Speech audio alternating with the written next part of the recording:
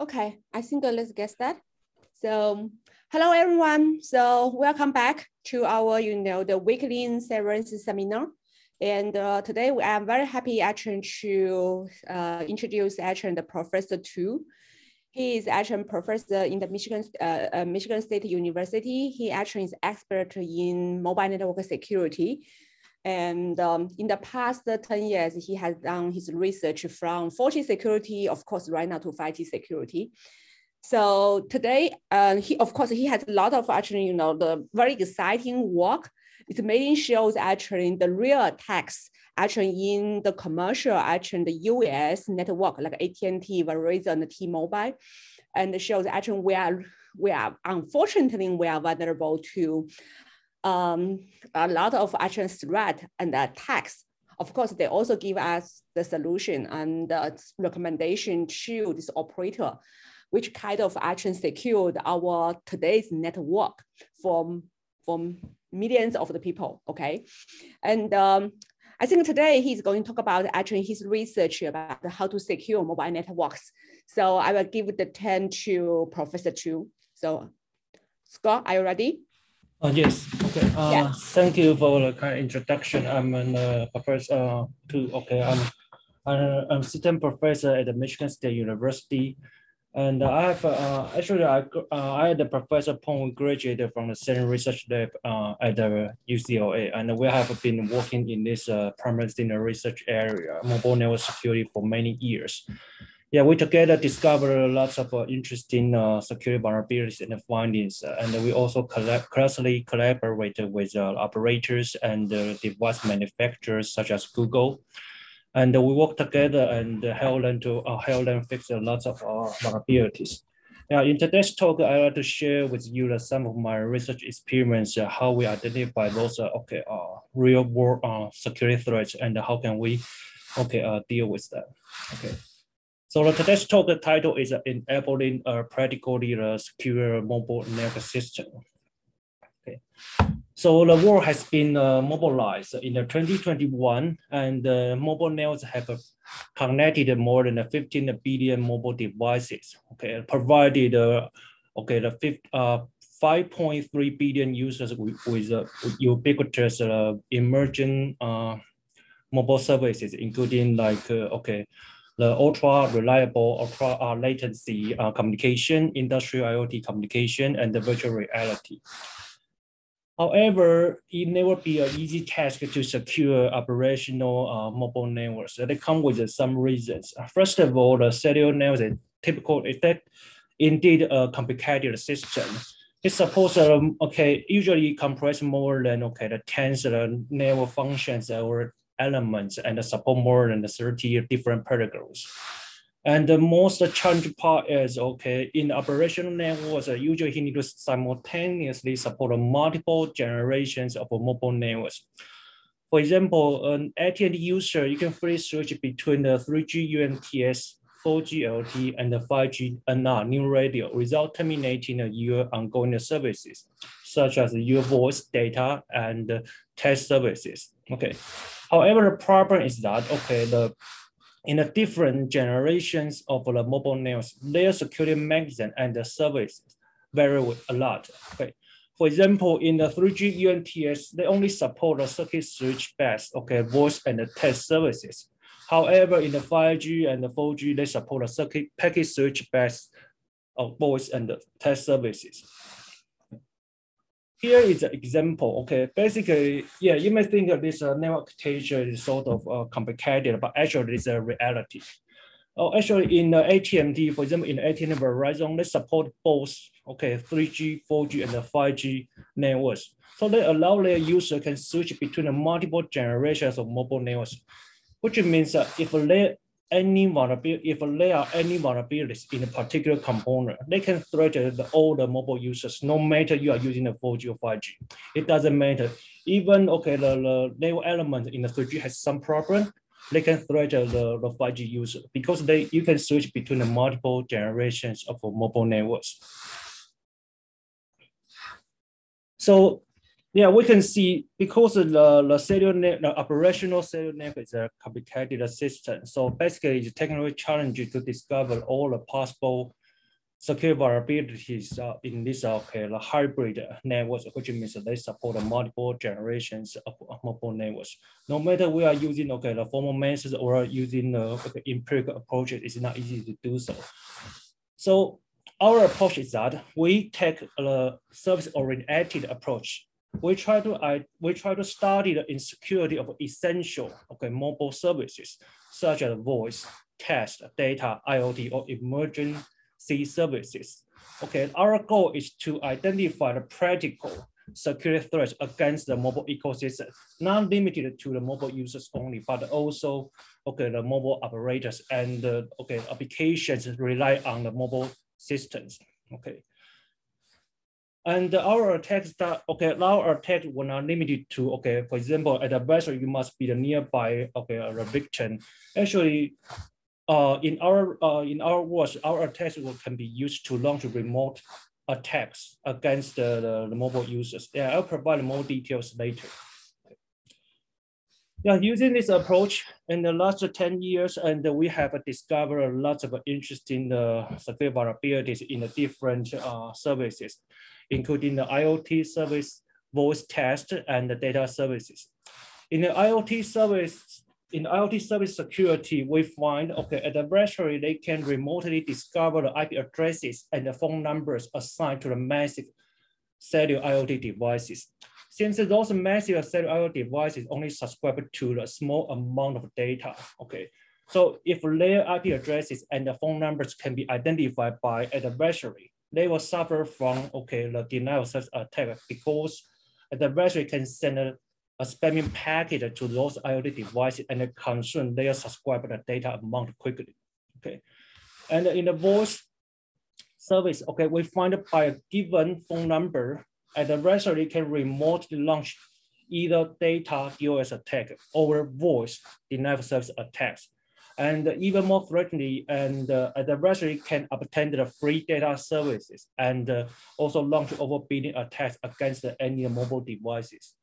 Yeah, and in the test security service, we find, adversary can donate money on behalf of the victim without their prior consent, and they can help you to, they can hijack your Facebook account without your username and password, So yeah, in the data security, we find, adversary can remotely increase the victim's monthly bill to a large extent, and the victims will be totally unaware of those attacks. Victim, you need to pay for those unwanted packets that you never received. And yeah, so due to the time limitations in today's talk, I will mainly introduce our work in the category of voice service security. Yeah, why I choose the voice service security in today's talk, the reason is actually it is a real security threat. The reason is that for all the smartphones, not limited to smartphones, for all the mobile phones, they have a pre-installed cellular network voice services. If you don't, you cannot obtain the 3GPP certification, which means you cannot be on the market. Which means if there are any vulnerabilities in the cellular network voice services, they can lead to a devastating consequence on global scale. More than billion mobile users will suffer from these attacks. So that's why I choose this the topic in today's talk.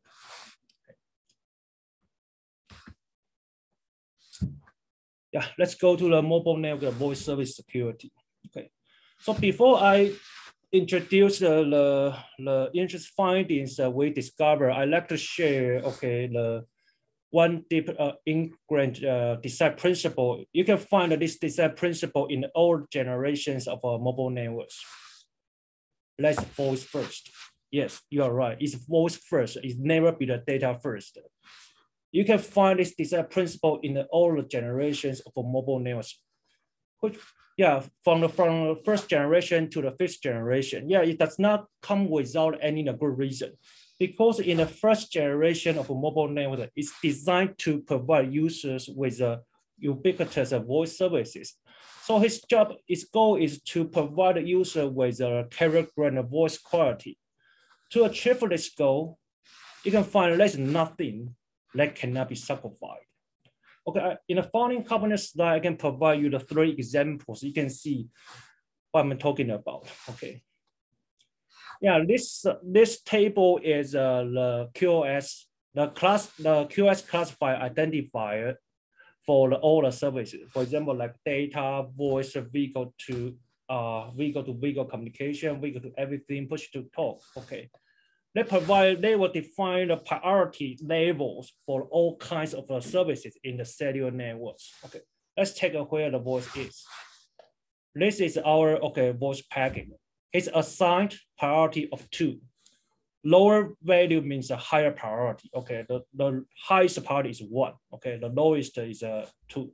The second highest is 2. Okay, and here is a voice signaling message.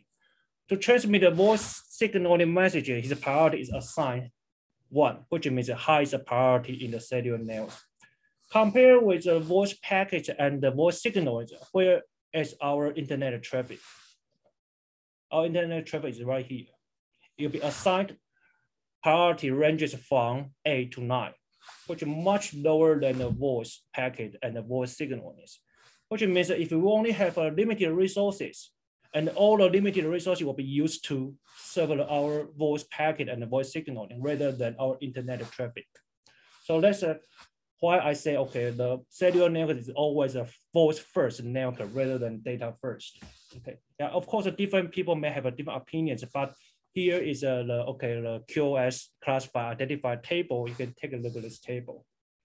Okay, and the next example is that, okay, in the 4G and the 5G networks, all the voice services are provided over the IP, which means that we leverage the SIP, Session Initiation Protocol, to provide the user with the voice services. Okay, before I'm explain what the reserved resources before running means, let me introduce the non-cellular SIP code flow first. Yeah, this is a non-cellular SIP code flow. We can see this code flow from internet is pretty common. Okay, Alex tried to call Bob. Alex was sent invite to the SIP server, and the SIP server was sent 100 trying back to the Alex say, okay, I will help you to find where the Bob is. Okay, after the SIP server find Bob where Bob is, and the SIP server will forward the SIP invite to Bob. Then Bob's phone rings. Okay, then Bob will send a 180 running back to the Alice. After Alice receives a 180 running, and the Alice phone will play alerting tone. Okay, then after Bob answers the call, and the Bob's device will send a 200 OK, which means answers back to the Alice. Then these two guys can have their voice conversation. And after the call is finished, okay, Alice can send a bye to the Bob, and the Bob send 200 OK back to the Alice. Now let's take a look at how the 4G and the 5G network modify this non-cellular SIP code flow. Yeah. So I already highlighted the modification using the blue color. Okay, then we can see after the Bob received a SIP invite, he will send his phone does not start to ring. Instead, his phone sent 183 session progress back to the Alice. Actually, in the SIP invite, the caller will specify the supported audio codecs in the SIP invite. Then calling, you need to select one from those codecs, right? So in the 183 session progress, the Bob will specify the selected audio codec. The selected codec represent the QoS. Okay, for example, like the uplink and the downlink bandwidth. For example, they may require the 30 kbps. Okay, then the SIP session progress message will be sent to the Alice. Then Alice will based on the selected audio codec and go to reserve resources. Okay, after the resource has been reserved, and Alice will send a provisional egg, PR egg, back to the Bob. Okay, after Bob finished the resource reservation and received the provisional egg from the Alice, the Bob's phone starts to ring, which means before caller's phone rings, all the resources required for this call conversation have been reserved. Okay, so this is something the cellular networks did additionally to protect to provide the user with a carrier grade, voice quality. We make sure all the resources have been reserved, then we make the corresponding read. Then the third example is that, if there is an inter-system handover, the user switch from the 4G to 3G or switch from 3G to 4G, when this inter-system occurred, the voice services will be always resumed first, will be earlier than the data services. Yeah, here is example, we assume we have the two, ongoing voice and the data services session, then we suffer from, then we experience an inter-system switch from the 4G to the 5G, from the 4G to the 3G. Then we can find the voice service is available much earlier than the data service. So which means that, we can see by these three examples, we can see cellular networks actually indeed a voice first network. It's not a data first network, Yeah, we can see the many designs, they can reflect the such design principle. Now it may be interesting why I need to introduce this design principle. Let me tell you, by leveraging this simple design principle, we already discovered lots of interesting vulnerabilities. Let me introduce it one by one, Yeah, here are the list of the voice solutions in the 4G and 5G. Let me introduce the first, In the 4G LTE, there are three voice solutions. First is a circuit switch fallback, CSFB. The circuit switch fallback means that for a 4G user, when you try to access the voice services, you will be switched back to a legacy 3G system first. Then you access the 3G circuit switch voice services. After your circuit switch code is finished, you'll be switched back to the 4G system. This is how the CSFB fallback works. Then in the 4G LTE also support VoLTE services, voice over LTE. To support, actually, voice over LTE is similar to the voice over the IP. The operator deployed the IMS IP multimedia subsystem in his core network. The IMS system comprise lot of the SIP servers and the signaling, the gateway. They can convert the SIP signal into the the ISAP. The signaling message used in the telephony networks. By the IMS, when the 4G VoLTE user access the voice services, they will not be switched to the 3G system. They can directly use the voice services in the 4G network. And for the 4G user, they can also use a voice over the Wi-Fi. Yeah, which means that you can access your the cellular network voice services through the public or private Wi-Fi. The SIP server are still those in the IMS system, IP multimedia subsystem deployed by operator. You still share the same SIP servers with the VoLTE server, with the VoLTE users. However, you access them through the public Wi-Fi or private Wi-Fi. And in the 5G new radio, it supports three voice solutions. EPS fallback. EPS stands for Involved Packet System. So the idea is that it's similar to the CIS fallback. Basically, it's used for those non-standalone 5G deployment. Non-standalone 5G deployment means that operators do not deploy the 5G core network, still rely on the 4G core network. Operator only deploy the 5G base stations. And for such operator, when their 5G user try to access voice services, those users will be switched to the 4G system first. Then they can access the VoLTE services in the 4G. And after they finish the voice services, they will be switched back to the 5G system. Similar to the CS fallback. And the VoNR, voice over the new radio, is for the standalone 5G deployment, which means the operator deploy the 5G core network and also deploy the IMS IP multimedia subsystem. So that for the voice NR user, when they access the voice services, they will not be switched to the 4G system. They can just stay in the 5G and access their voice services. Yeah, the 5G user, they can also use the voice over the Wi-Fi. Okay. Now, our finding shows actually for almost all the voice solutions, we can launch the attacks against it.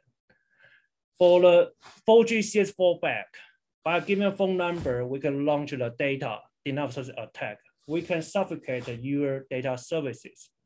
And then for voice services, okay, user, we can launch the data or voice denial service attack.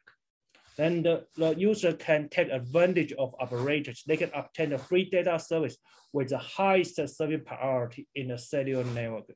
They can launch overbilling attack, which means, okay, by a given, okay, the IP address of the mobile device, and the adversary can increase his, okay, monthly bill to a large extent, and the adversary don't need to pay for those, okay, data spent. If you are using the, okay, voice, okay, over the Wi-Fi, you are suffering from the voice DOS attacks, okay, and yeah. In the 5G and now we currently are verifying, okay, the voice denial service attack for the voice over the new radio users, okay, and we already verified the voice denial service attack can be applied to the, okay, the 5G user when using the voice over Wi-Fi. Okay. So in the following slides, and I will introduce how we make it. Okay. So this is the incoming call flow for the 4G CS4 back user. Okay. Yeah, when the let me see. Okay. When it's coming call to the CS4 back user, the call request will be sent to the 3G CS gateway first. Then 3G CS gateway will send a paging request to 4G MME. 4G MME is is responsible for authenticating the users and manage user location and manage session management, including like the QoS, obtain IP address. Okay, so the 4G MME, after he received a paging request from the 3G CS gateway, the 4G MME will send a paging request to the 4G CS4 back user. And he will specify why the reason why I need to page you. The reason is, okay, there's incoming CS code. Then the user, you will send the extended service request back to the 4G MME. Then 4G MME will send the initial UE context set up to the 4G base station. Then 4G base station will switch the user from the 4G to the 3G system. After the user connect to the 3G base station, the user will send a paging response to the 3G circuit switch gateway. Then you go to establish your CS code. After that, you perform the packet switch handover execution, which means we establish CS code after the user switch to the 3G system. He will establish CS code first, earlier than the resume layer, his the data services. Okay, then after the call is finished, and after the Alice receives the call release, he'll be switched to the 4G system. Now let's take a look at how the code affected the data. So we can see the data suspension will occur at the inter-system switch between the 4G and the 3G. Yeah, we can see there are two data suspension here. Each data suspension will last for a few seconds. Yeah, why? The reason is that, the device will establish the CS code first, then they go to resume their data services. So that's why we can see there are some, there's some data suspension, they occur when the inter-system handover occurs. Now, the idea is, if we know inter-system switch can lead to data suspension, can an adversary, keep a dying code to the victim and hand out the code immediately, so that we can make the victim switch between the 3G and the 4G system back and forth, right? Ideally, we can do that, We just keep dialing the code and hand out the code, and the user will switch back between the 3G and the 4G system back and forth. Then our experimental results show, okay, the vector the TCP throughput can be reduced from the 30 megabit per second to almost 0 within the 75 seconds. Okay. Now you may wondering, okay, if adversary, okay, keep dialing the code to the victims, we can definitely be aware of this attack, right? Because victim's phone will play the ringing tone, right? So if the victim suffer from this attack, the victim definitely aware of this attack, right? So the next step is we need to upgrade the data DOS attack to the silent data DOS attack, which means we will prevent the victim's phone from ringing. How can we make it? The idea is we can leverage the VoLTE and cancel the code before the provisional app is sent. What does it mean? Before I introduce how we make it, let me introduce how a normal VoLTE user dial the code to the CS4 user. Maybe that. Okay. So the Alex sent a SIP invite to his SIP server. His SIP server will send a SIP invite to a signaling gateway. The signaling gateway will convert a SIP invite into the ISUB message, which is IAM. IAM stands for Initial Address Message. To receive this IAM message, the bulb must be switched to the 3G system so that they can receive this code request. Okay. Then the signaling gateway will send a 183 session progress back to the Alice. Then after Alice receives this message, Alice will reserve resources. And after resource reservation is completed, and Alice will send a provision egg to the signaling gateway. The signaling gateway will send a continuity message to the bulb. Then bulb's phone can play the ringing tone. Okay, so this is for the normal procedure, how the VoLTE user call a CS4 user. So what if we can cancel the code before the provisional egg is sent to the signaling gateway? Then victim's phone will never play the ringing tone. Okay, we cancel the code and the signal gateway was then released to the bulb, and the bulb will switch back to the 4G system. So that's why we are able to upgrade the data denial versus attack to the silent one. And the next, I would like to introduce some interesting finding we discovered from the 4G VoLTE services. Actually, as what I introduced previously, and in the 4G VoLTE, operator deploy the IP multimedia subsystem in their core network. So you can see there are lots of, okay, the CSCF. CSCF stands for Core Session Control Function. You can consider them, okay, as the SIP servers. There's just lots of SIP servers, okay. And we also have some, okay, the signaling gateway like MGCF. They can help us to convert the SIP message into the ISUB message, which is a signaling protocol used in the telephony networks. They can also convert our RTP voice packet into the voice traffic that can be transmitted over a telephony network. Okay.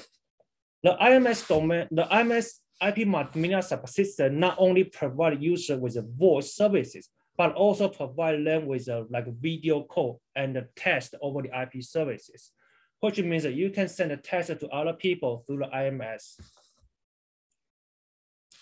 Now I'd like to highlight some differences between the traditional circuit search voice services and the packet search based one, which means IMS based services. The 4G LTE actually provide adversary with a larger attack service. Why? In the legacy 1, 2, 3, third generation circuit switch service, voice services, all operations will be performed on the hardware modem, which means you can only provide a hardware modem with a core phone number, and all the remaining things will be handled by the hardware modem. You cannot do anything. You don't need to send any. You don't need to send any signal message to the infrastructure. All the hardware modem on the phone will help you take care of everything. However, in the 4G LTE, thing has been changed.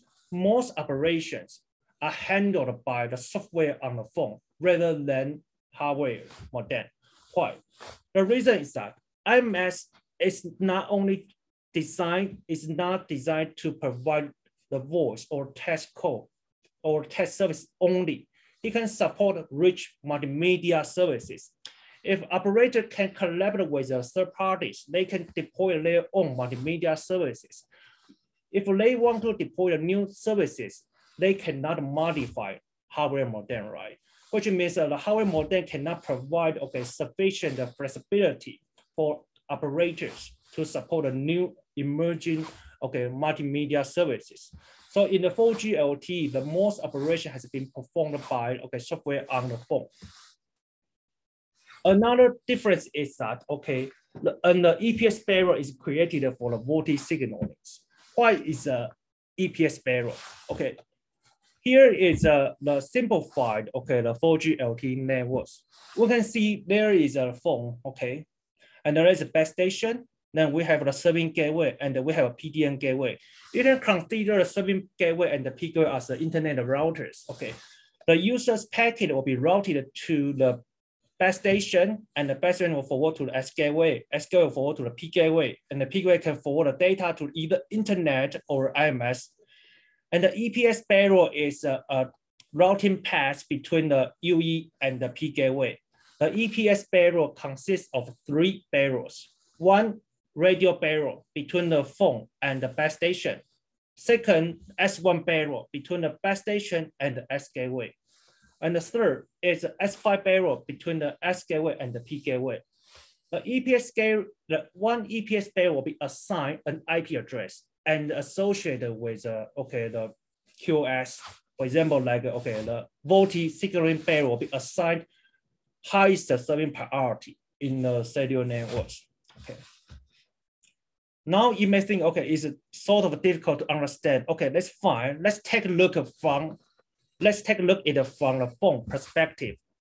From our phone, there is an IMS application. They can help us to establish the VoLTE code with the operator. And on our smartphone, we can have 2 network interfaces, IMNET1 and IMNET0.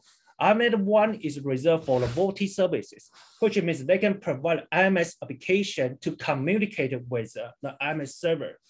The other network interface is reserved for the data. When the user try to access the internet, all the traffic will be transmitted over the data interface.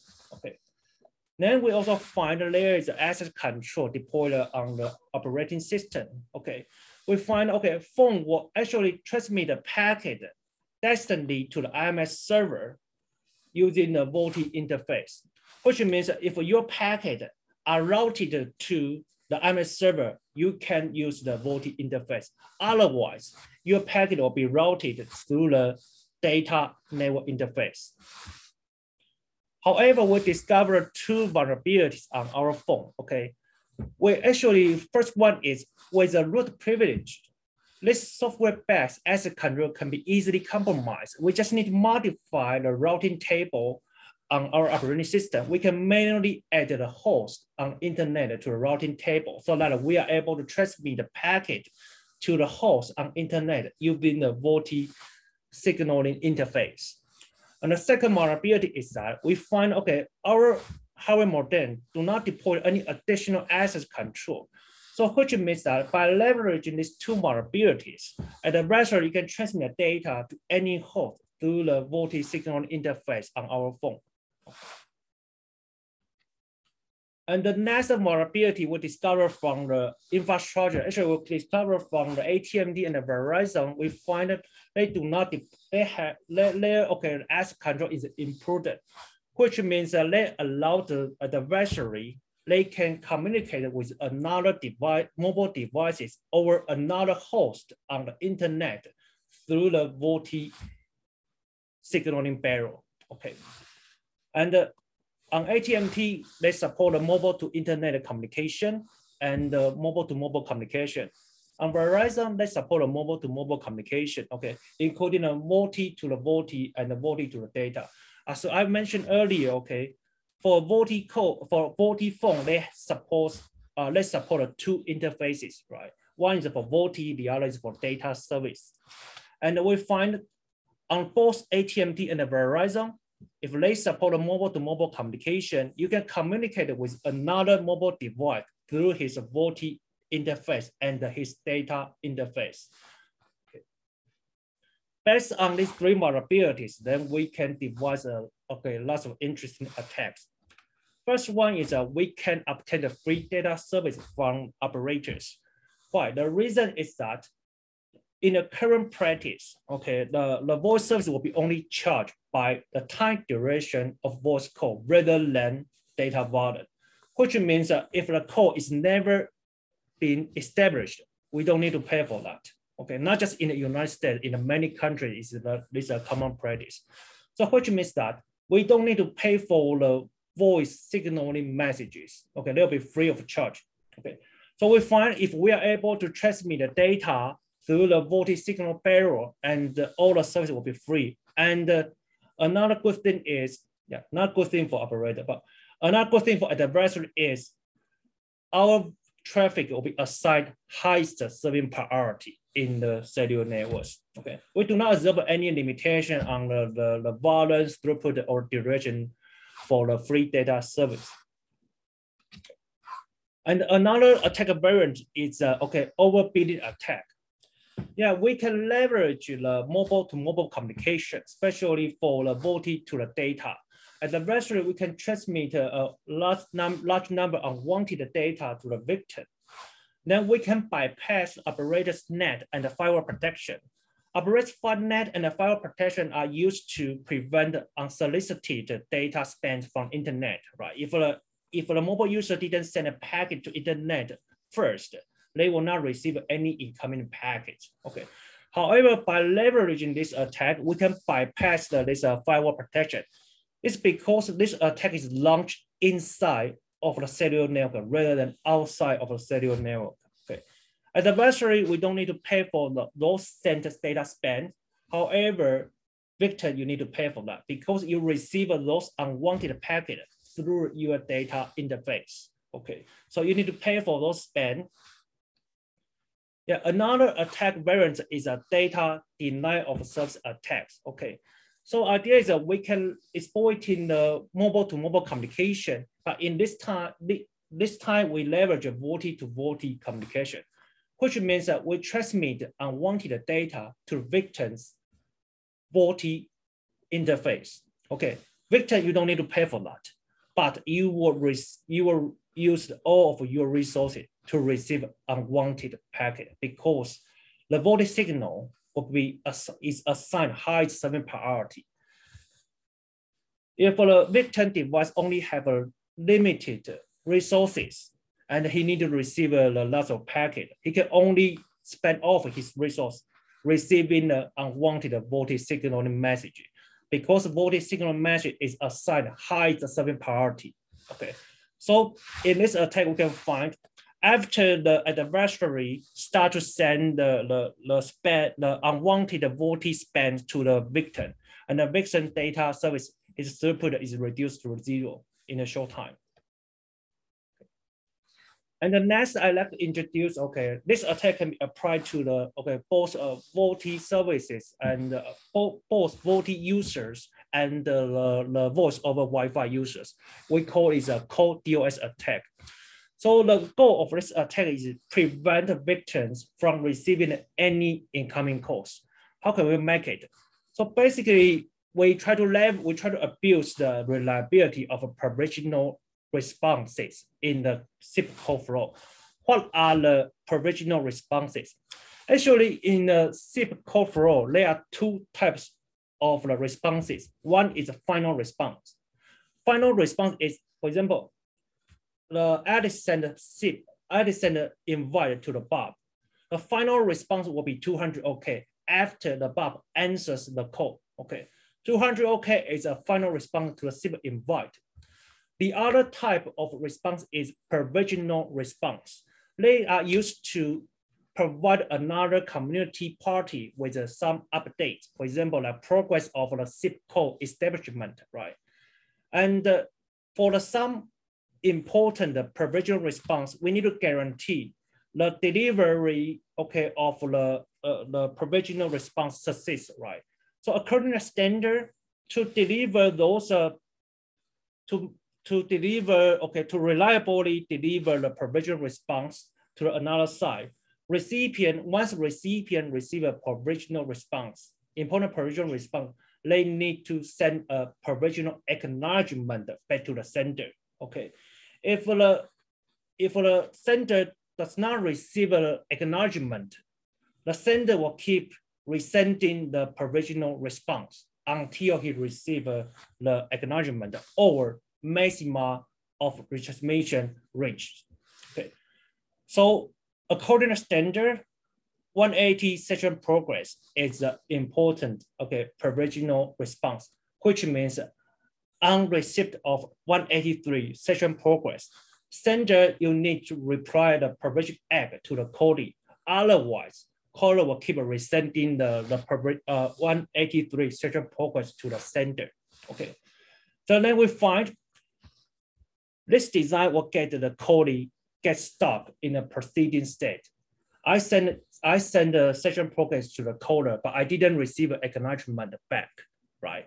And I will get stuck in a proceeding state. In this proceeding state, I cannot receive any incoming calls. Okay. Then so that we can develop a attack is that, okay. Then we can send a simple invite to the victim.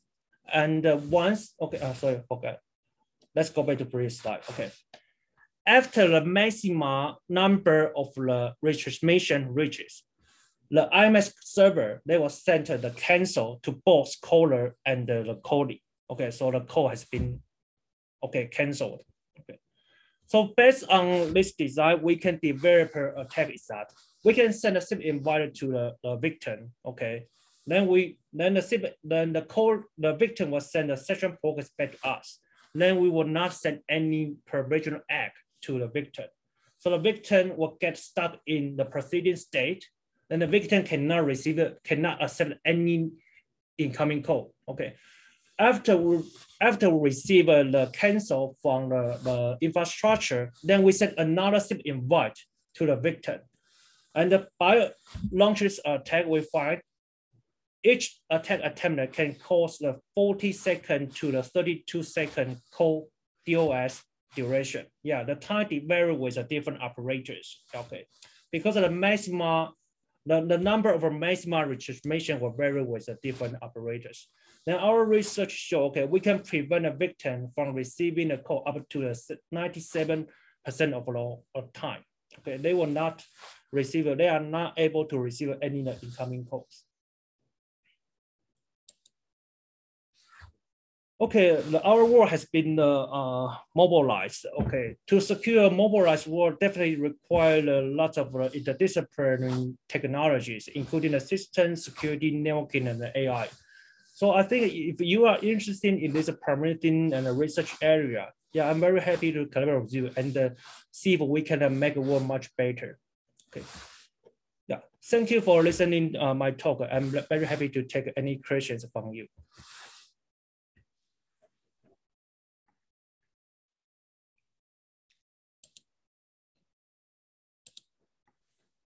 Yeah, so hi all. So you can type your question in the Q&A.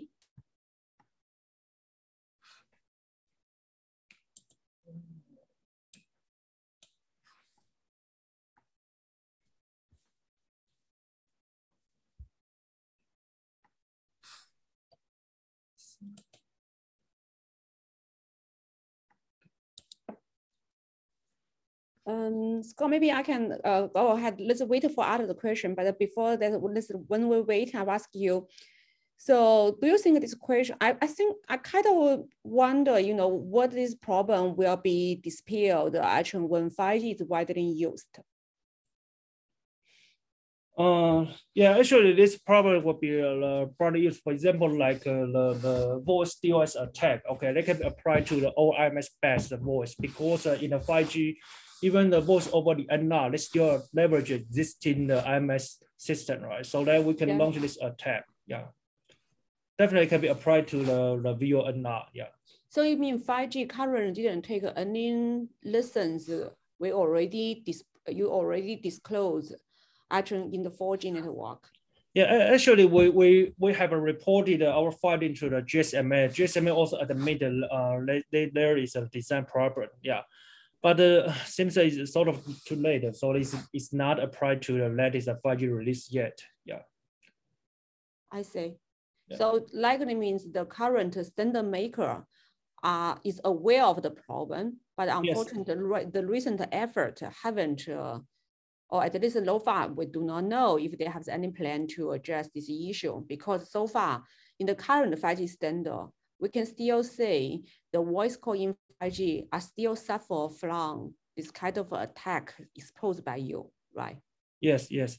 Yeah, because the 5G voice service and the 4G service, they still built on top of IMS. Okay, if we are still using the same IMS design, and the same problem will be absorbed in the 5G. I do believe so. Yeah. So do you think we actually should give up this kind of the voice calls provided by operator? Should we just go directly, because so far there are so many actual voice supported by data service, right? Like mobile broadband service. Yes, yes. The sense that okay, as well introduced there is the deep ingrained design principle, voice first. The operator will provide a layer voice service with a higher service priority. Yeah, so that they can help us to obtain a better voice quality. So if operator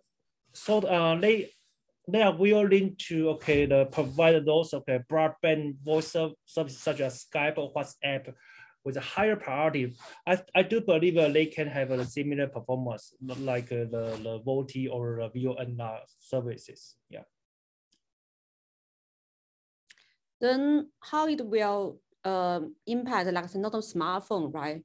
We go from smartphone to IoT device, and it doesn't make any change, right? For the IoT, let me see. Basically, the IoT, actually, in the practice, currently there are only the two cellular IoT broadly deployed cellular IoT technology. One is the LTM, the other is the narrowband IoT. LTM supports both data, voice, and the text service, and the data and the voice service are supported by IMS. And for narrowband IoT, they only support the data service only. So which means the same problem will be applied to the LTM cellular IoT technology rather than the NB-IoT. Yeah. But in the 5G, okay, actually the 5G IoT standards may not fully finalized yet. People still discussing some features on the 5G IoT devices.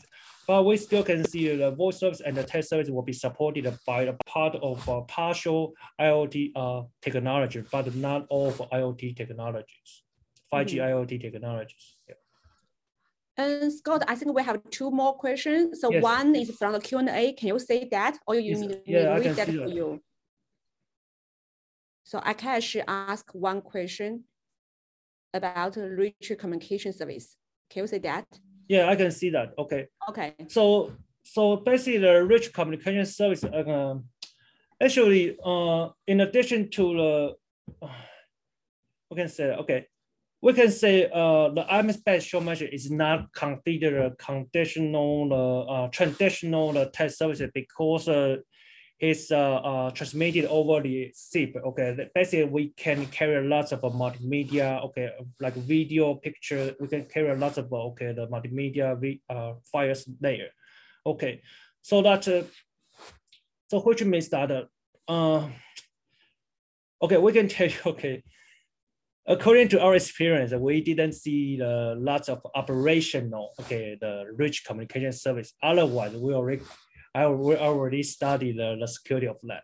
So the thing is that operator try to promote a layer rich communication service, but since it's not very promising, at least to the end users, so that you can see a lot of. I think right now maybe you didn't say actually we use rich communication service to replace SMS, but I think that the student is asking, what do you think about the future? What's the vision about that? For example, 5 years later, or in the near future, right? Frozen future, do you think it will be the trend?